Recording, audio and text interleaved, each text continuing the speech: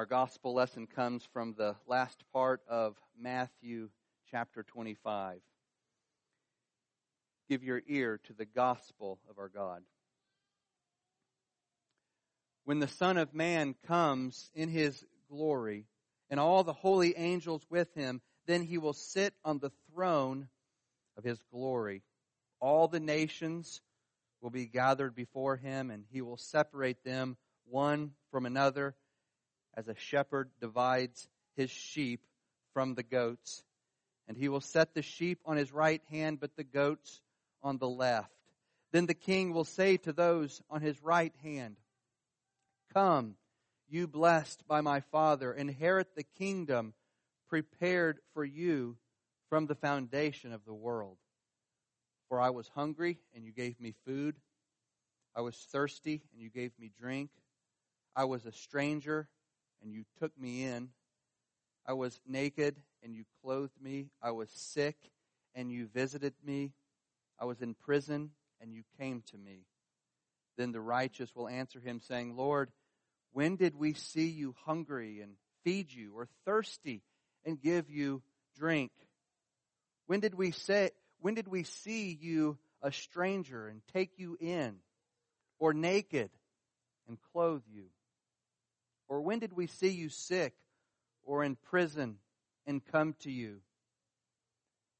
And the King will answer and say to them, "Assuredly I say to you, inasmuch as you did it to one of the least of these, my brethren, you did it to me." Then He will also say to those on the left hand, "Depart from me, you cursed, into the everlasting fire, prepared for the devil and his angels. For I was hungry, and you gave me no food. I was thirsty, and you gave me no drink. I was a stranger, and you did not take me in. Naked, and you did not clothe me. Sick and in prison, and you did not visit me." Then they will also answer, saying, "Lord, when did we see you hungry and thirsty, or a stranger, or naked, or sick, or in prison, and did not minister to you?" Then He will answer them, saying, "Assuredly I say to you, inasmuch as you did not do it to one of the least of these, you did not do it to me." And these will go away into everlasting punishment, but the righteous into eternal life. Thus far the reading of God's Word. This is the Word of the Lord. Amen. Let's pray. Father, as we consider this heavy and yet critical doctrine of hell, help us to be sober-minded and open to the truth, and give us ears to hear and hearts to obey what you have to say, what you have to teach us. And we ask this in Jesus' name. Amen. Please be seated.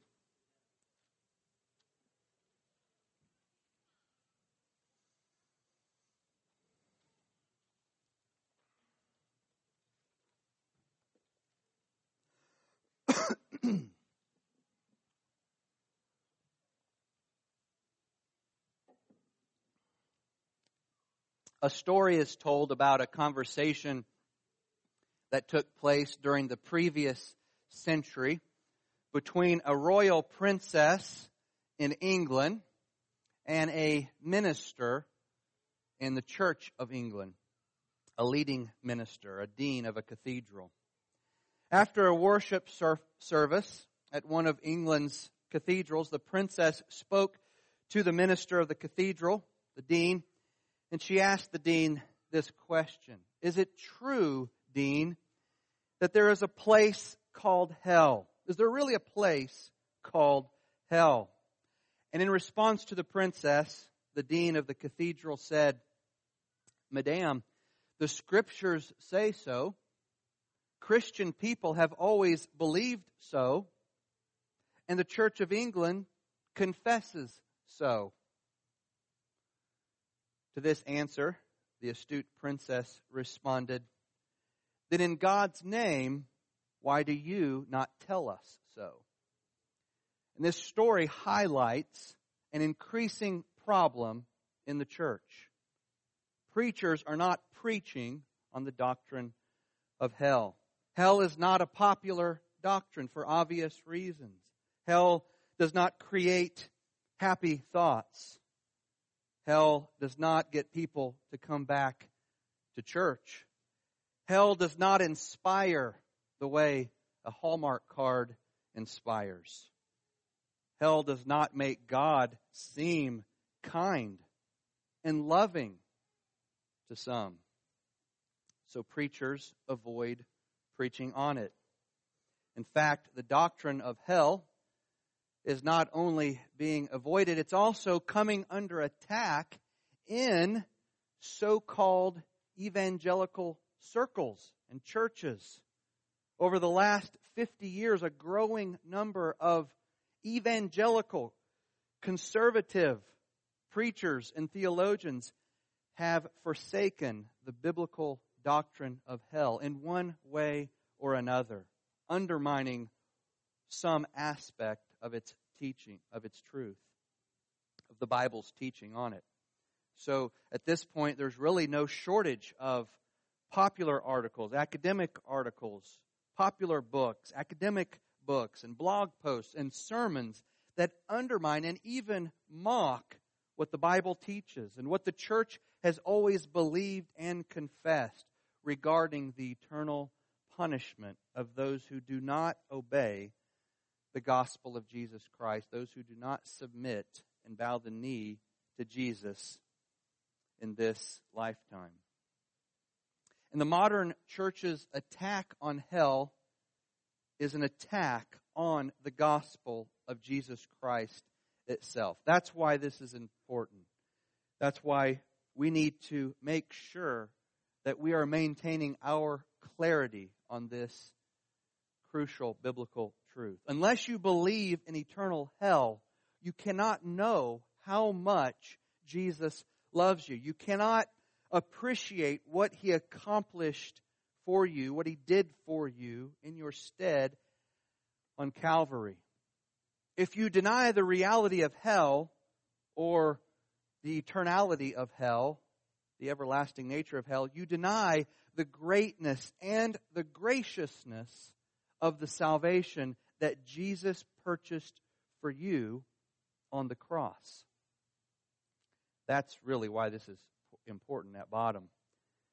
To understand the true nature of your salvation, your deliverance from God's wrath and anger and punishment, you must know not only what you have been saved to, but also what you have been saved from. You've been saved unto everlasting life, eternal bliss with God after this life. You've been saved from everlasting death, eternal punishment, eternal destruction, everlasting and conscious separation from God in hell. Those who are trusting and obeying Christ have been saved from this eternal suffering in outer darkness. And I'm preaching on hell not just because I want your minds to be filled with the biblical facts about this doctrine. I'm preaching on hell mainly because I want you to know the depths of your dependence on God, the depths of your sin against God, and the depths of God's love for you. And the reality and the eternality of hell show us these things. I want you to know how serious your sin is. I want you to know how much your sin cost God. And I want you to be aware of how dangerous your sin is, so that you will endeavor to kill it rather than making peace with it. As your preacher, if I'm going to successfully herald the love of Christ, a love which surpasses our understanding, that I must faithfully herald the wrath of God, a wrath which also surpasses our comprehension. Here's how one author put it. Far from being judgmental or selfish, preaching about eternal punishment in order to magnify the grace and mercy of God in Christ crucified and risen is the most loving, compassionate, and God-honoring thing a minister can do. So that's what I'm going to do today, and then in 3 weeks from now I'll preach the follow-up, the part 2 of this 2-part sermon series on hell. We'll give a few weeks in between. The reason I'm doing that is for the sake of our small groups, really just want to have one small group discussion on this topic, and we won't have small group the 3rd week of October, so I'll preach the second sermon then on October 21st, unless my wife is in labor. Now, you'll see on your outline, I put the outline of today's sermon at the top, and then I put the outline of the second sermon at the bottom in gray font. And you can see by just looking at the title or the headings there of each one that I could have done them in the reverse order. And for some of you, it might make more sense to preach that second sermon first about what is hell. There are several reasons I decided to do it this way. But one of them is we'll consider a lot about what is hell in this sermon. But I also want us to consider and have fresh on our minds the significance and the importance of this doctrine as we consider more in depth in the second sermon the details about the doctrine. One of the ways that Jesus demonstrated his love and his compassion for us, for his disciples, for his people, is that he taught on hell more than any other biblical author. In fact, more than all of the other biblical authors combined. And Jesus didn't pull any punches when he taught on hell. In our gospel lesson from Matthew 25, Jesus speaks of the everlasting fire and the everlasting punishment that belong to the demons and to humans who have rejected God. Earlier in Matthew's gospel, back in chapters 5 and 18, Jesus says that those who give in to sin are in danger of the hell of fire. I'm going to be alluding to, citing a lot of passages in this sermon. It might be best for you to just listen, maybe jot them down if you have a pen, rather than turning to all of them. But he gives warning to those who give in to sin and says they are in danger of the hell of fire and that their response should be very serious. In Matthew 10:28, Jesus tells his disciples, "Do not fear those who can kill the body, but cannot kill the soul. Rather fear the one, God, who is able to destroy both soul and body in hell." See, Jesus believed that hell was a real place that unbelievers will experience in both body and in soul. Hell is a place of both physical and spiritual torment. In Mark 9, verses 43 and 44, Jesus speaks of hell as a place where the fire is never quenched and the maggots never die. The maggots never die because the death and decomposition of hell never ends. The eternal death and the eternal decomposition are spiritual as well as physical in nature. Because remember, Jesus says that everyone will be resurrected at the end and receive new bodies, some into everlasting life, some into everlasting destruction. So it's physical as well as spiritual. In Matthew 25:30, Jesus depicts hell as the outer darkness, where there will be weeping and gnashing of teeth. The idea here is that hell is a place of unimaginable misery and unhappiness, suffering. Jesus not only spoke about hell more often than everyone else in Scripture combined, he also spoke about the horrors of hell in much more vivid and blood-curdling detail than anyone else in Scripture. And so, why is the reality of hell so important? Why was it so important to Jesus? Why must it be important for us? First, the reality of hell shows us the depths of our dependence on God. Children are not the only ones who are afraid of the dark. All of us are at some level. The loneliness and the isolation of darkness make us uneasy. When we find ourselves in a dark place, we long for the comfort of light. It doesn't feel right until we can see light again. My grandpa's property in Dade County has a cave on it, and when I take the kids into that cave, we always take a moment to stop and turn off all of our flashlights so that we experience in the very back of the cave total darkness for just a minute or two.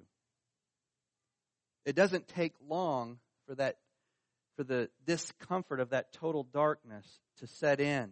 We long for light. We get fidgety. The kids start asking, can we turn the lights on now? We wonder if we're ever going to see anything again. We were made to be in the presence of light. And one of the images of hell in Scripture is outer darkness. Not just darkness, but the outermost part, the darkest part of the darkness. The outer darkness of hell is utter separation from God's light. The darkness of hell is the result of losing the presence of God.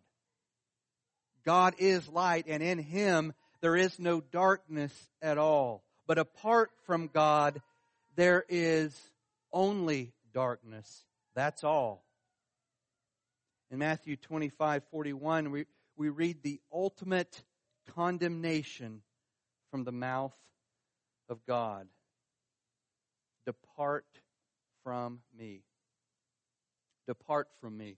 These words, the worst thing that any person can hear are these words. Because the worst thing that can happen to anyone is to be apart from God, outside of God's presence, separated from all of God's light. We were made to be in the presence of His light. We were created to walk in the immediate presence of God. That's what we see Adam and Eve doing in Genesis 2 when they were first created. Now, of course, in one sense, it's impossible to depart from God entirely, right? Because God is everywhere, and He's always upholding everything by the word of His power. Even hell cannot exist unless God upholds it. And in some sense, it's in His presence. But the Bible says that sin exiles us from the goodness of God's presence. The presence of God that is in our favor, that gives us light and joy and peace and pleasure forevermore. Isaiah 59:2 says, "But your iniquities have made a separation between you and your God, and your sins have caused God to hide His face from you, so that He does not hear." The worst thing that could ever happen to you is to be separated from God, hidden from His face. The life and joy and pleasure that you look for and long for can only be found in the presence of God. At His right hand, the psalmist says. Psalm 16:11, you make known to me the path of life. In your presence there is fullness of joy. At your right hand are pleasures evermore. You depend on God's presence for everything that is good, for every blessing, for life and joy and eternal pleasures, as the psalmist talks about. God made you so that you will never be able to find life or joy or pleasure apart from His pleasure, apart from His favorable presence in your life.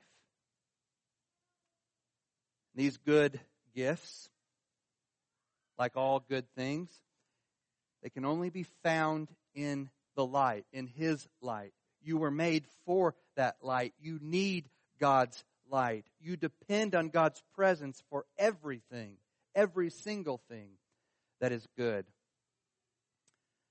But you see, sin removes you from life and joy and pleasure and power that only God can give. And hell is the ultimate separation from these good things. That's why Paul says in our epistle lesson in 2 Thessalonians 1:9 that hell is everlasting destruction from the presence of the Lord and from the glory of His power. The human soul was made for glorifying God and enjoying His presence forever. That's your chief end, because it's what you were made to do. All true human life flows from God and His presence. In this life, everyone experiences God's common grace. Even those who hate God get to enjoy His kindly providence, or His common grace as it's called. Even unbelievers get to share in many of God's good gifts because God has not yet cast them out of His presence into the outer darkness where they will eternally lose their life, die. But in the life to come, those who have not trusted in Jesus will be punished with this everlasting destruction away from the life-giving presence and power of the Lord, away from His glory, the glory of His power. And they will realize when it's too late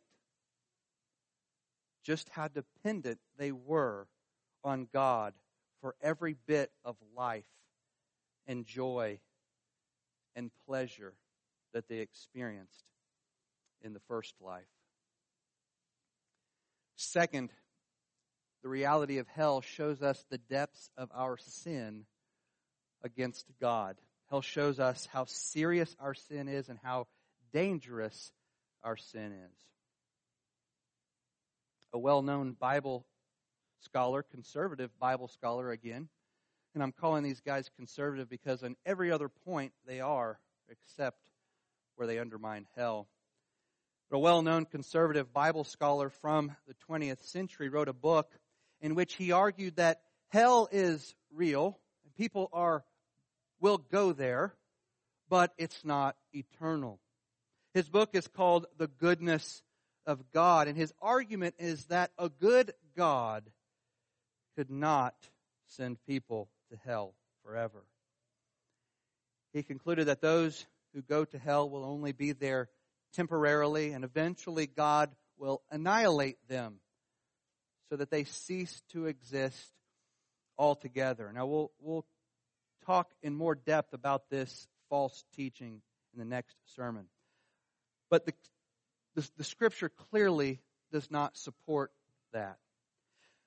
What I want to do this week, though, is consider how this scholar arrived at this error. And the way he got there is very simple and very easy to see and very easy to fall into. He got there by taking sin too lightly. He became so focused on the horrors of hell that he lost sight of the far greater horror of humanity's sin against the holy God. In his book, he wrote the following sentence: "The ultimate horror of God's universe is hell." The ultimate horror of God's universe is hell. Is that right? Is that true? No, it's not. What is the ultimate horror of God's universe? It's sin. Our sin, my sin, your sin. Sin against God is far greater, far worse than suffering for your sin against God. Sin is the crime. Hell is simply the punishment. The crime is far worse than the punishment because it is a crime against an infinitely holy God. If you think that endless punishment in hell is worse than even one sin against our holy God, then you have far too low a view of sin and far too low a view of the holiness, the righteousness, the perfection, the beauty of God. Sin against God is really bad. It's the worst. We fallen humans, though, we will always tend to underestimate the sinfulness of sin, especially ours, our personal sins, but also humanity's sin in general. We will always have a propensity to downplay our sin, even when we are thinking and saying that we take it quite seriously. We think of our sin too often as an accident, a slip-up, a mistake. We tend to view our offenses as not all that offensive. But unless we view sin in light of God's holiness, unless we view sin as an egregious offense against the infinitely righteous God of heaven and earth who made us, we will never see sin for the evil and the wickedness that it is. And we will never see our sin as worthy of eternal damnation. And what we need to remember when we think this through, we're trying to understand the justice of God and the mercy of God and the fairness of it all, only God knows the full extent of the awfulness of our sin against Him. He's the only one who can know the fullness of its depths. And He says in His Word that our sin is worthy of an endless punishment in fire and outer darkness away from His presence. You see, our sin is that bad. Our offense against God's holiness is that serious. The doctrine of everlasting hell impresses upon our hearts and minds the seriousness of our sin against God. So anytime you are tempted to explain away some aspect of hell, you need to realize that at the root of your temptation is a low view of sin combined with a low view of God's holiness. The doctrine of hell also instructs us on the dangers of our sin. Living for yourself, living by your own standard, is the most dangerous thing you can do, because God may give you what you want, and that's the worst thing for you. In Romans 1:26 and 28, in two places, Paul says that God, in His wrath against unbelievers, gave them up to their vile passions and their debased minds.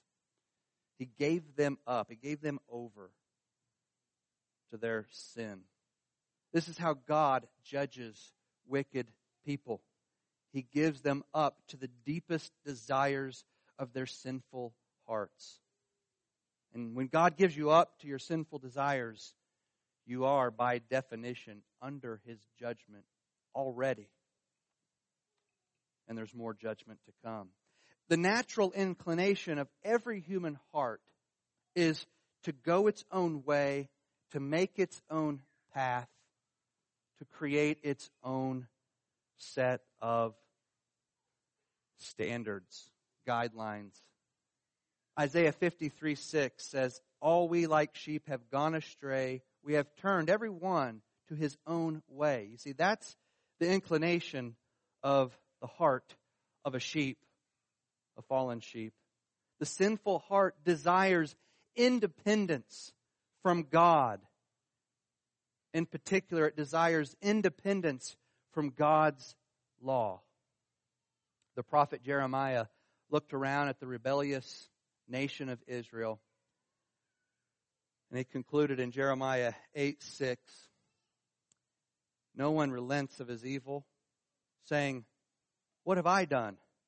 Everyone turns to his own course like a horse plunging headlong into battle." None of the sinners around Jeremiah were stopping and asking, "What have I done?" See, the heart in bondage to sin has no desire to stop and take an honest look at what he has done and where he is headed, on what course he is on. The sinful heart shows no regret for sin. It turns to its own course and plunges itself into a dangerous battle that always leads to death. There's no repentance. A person driven by the Spirit of God, on the other hand, will always be asking himself this question that Jeremiah says that no one was asking. What have I done? What does repentance look like? What does God's law require? How do I make sure I'm not on the path of self-destruction, which is my own course? A person driven by his own heart and mind never stops to ask these questions because he has turned on his own course, as Jeremiah puts it. He is going his own way. This is the most dangerous place that any human can put themselves in. When God wants to judge people, He gives them up to the thoughts and the imaginations of their own hearts and minds. And hell is God giving people up to what they have freely chosen in the ultimate sense. Those who want to turn to their own course and go their own way will get what they want in the end. Their sinful desires will lead them to eternal death. Those who want to be independent of God will get what they want in the end. Those who want to have nothing to do with God will get what they want in the end. Those who cannot stand God's glory will get what they want in the end. Those who are not interested in living in the light and the power of God's presence will get what they want in the end as they endure eternal death and destruction, as life is stripped from them forever. Hell is God banishing people to outer darkness. The outer darkness that they desperately tried to get to all of their lives, even though they would have never put it that way. J.I. Packer writes, Scripture sees hell as self-chosen. Hell appears as God's gesture of respect for human choice. All receive what they actually chose, either to be with God forever, worshiping Him, or without God forever, worshiping themselves. If the thing you want most is to worship God in the beauty of His holiness, then that is what you will get to do forever. If the thing you want most is to be master of your own fate and captain of your own soul, then God's holiness will forever be a source of agony and terror and shame for you. And you will find yourself fleeing from the presence of God forever. So your desires can be a dangerous thing. Sinful desires are extremely dangerous to have hanging around. You must not let them linger in your soul. You must not give them a safe haven in your heart.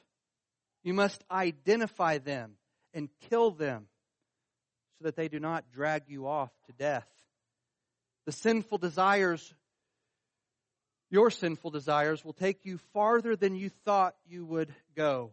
They will keep you longer than you intended to stay, and they will cost you more than you wanted to pay. Sinful desires can take you all the way to hell, Jesus says, if you entertain them and love them instead of killing them. And the opposite of killing them is loving them. The opposite of loving them is killing them.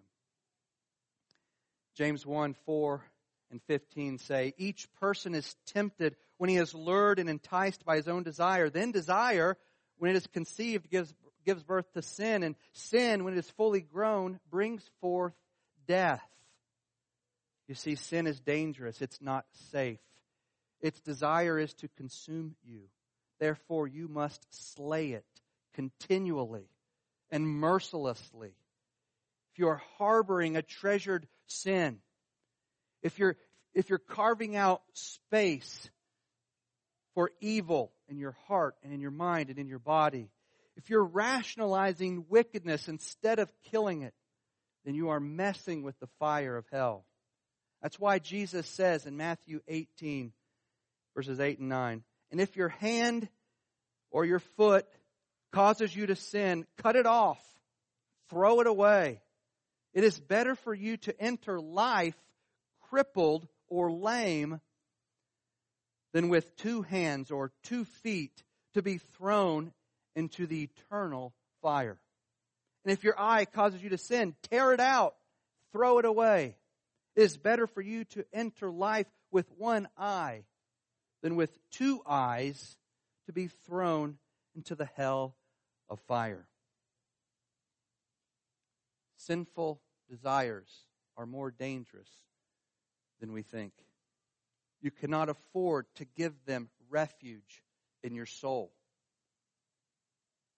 There's no way for you to know where they might take you and how long they might keep you there and how much ultimately it will cost you.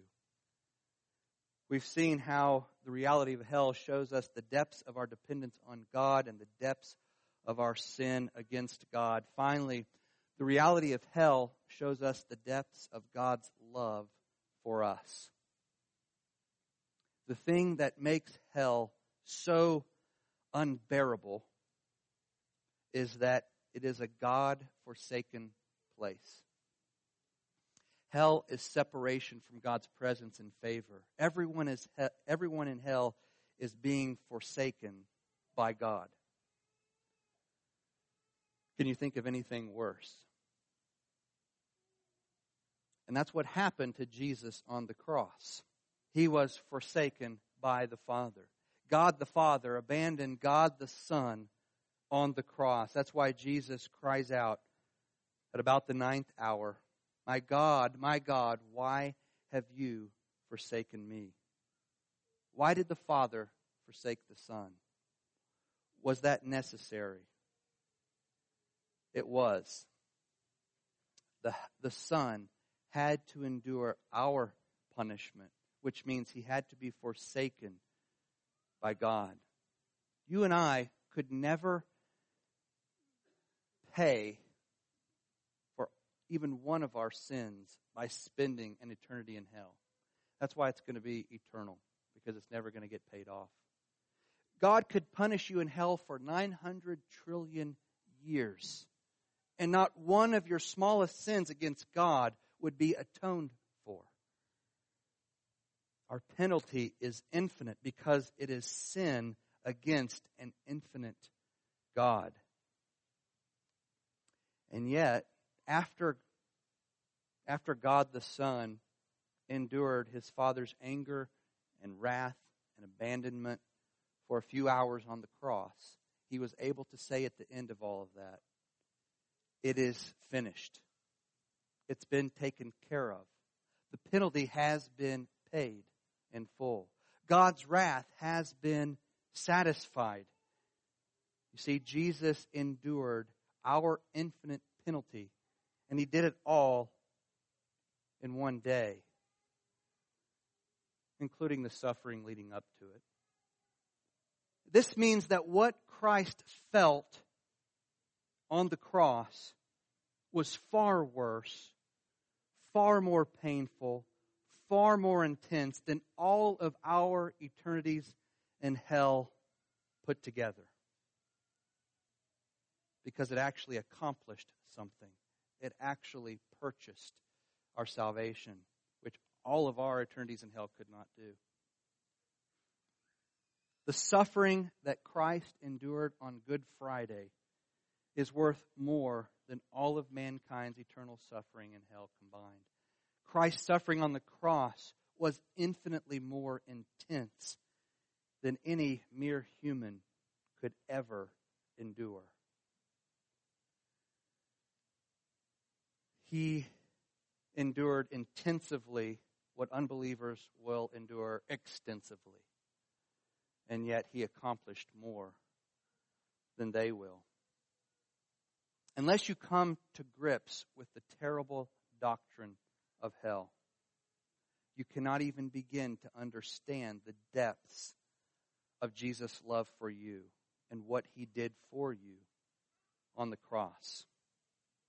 As one preacher put it, his body was being destroyed in the worst possible way, but that was a flea bite compared to what was happening in his soul.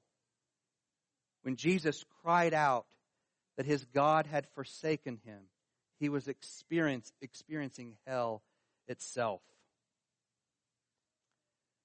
Worse than being beaten and nailed to a cross by human hands was being abandoned by his Father. Worse than being stricken, smitten, and afflicted by the soldiers was his being stricken, smitten, and afflicted by God. The old hymn, one of our hymns, puts it beautifully. Tell me, all who hear him groaning, was there ever grief like this? Friends through fear his cause disowning, foes insulting his distress. Many hands were raised to wound him, none would intervene to save. But the deepest stroke that pierced him was the stroke that justice gave. The stroke that justice gave was the worst stroke of all because it was the stroke of his Father's anger and wrath and abandonment. Consider for a moment the relationship that Jesus lost on the cross. If an acquaintance of yours rejects you, that hurts a little. If a good friend turns his back on you, that hurts a lot. If your husband or your wife forsake you, that's devastating. The longer and deeper and more intimate the relationship, the more painful the separation or abandonment is. The Son's relationship with the Father was eternal, without beginning.